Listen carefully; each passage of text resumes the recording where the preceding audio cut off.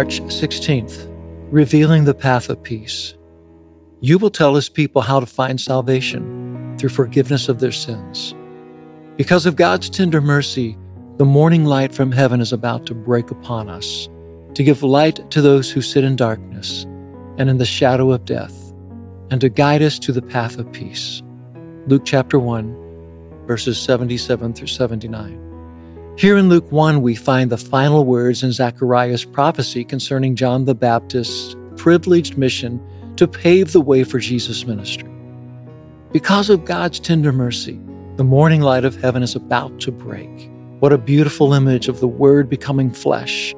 Jesus, the good news of the kingdom of heaven, was about to embark on His earthly mission to bring light to humankind. Darkness would no longer be the conqueror, but instead it would be conquered through the unbeatable power of the cross of Christ.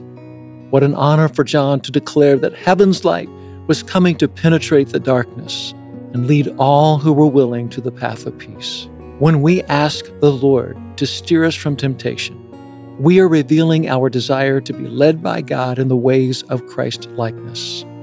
Christ's arrival to His completed mission has given the ultimate guidance from darkness to light if we choose. The intensity of that light has led, and still leads, all who say yes to the truth of Christ. Thank you, Father, for sending your Son as light to the world. Thank you for leading me to the path of peace and delivering me from the darkness.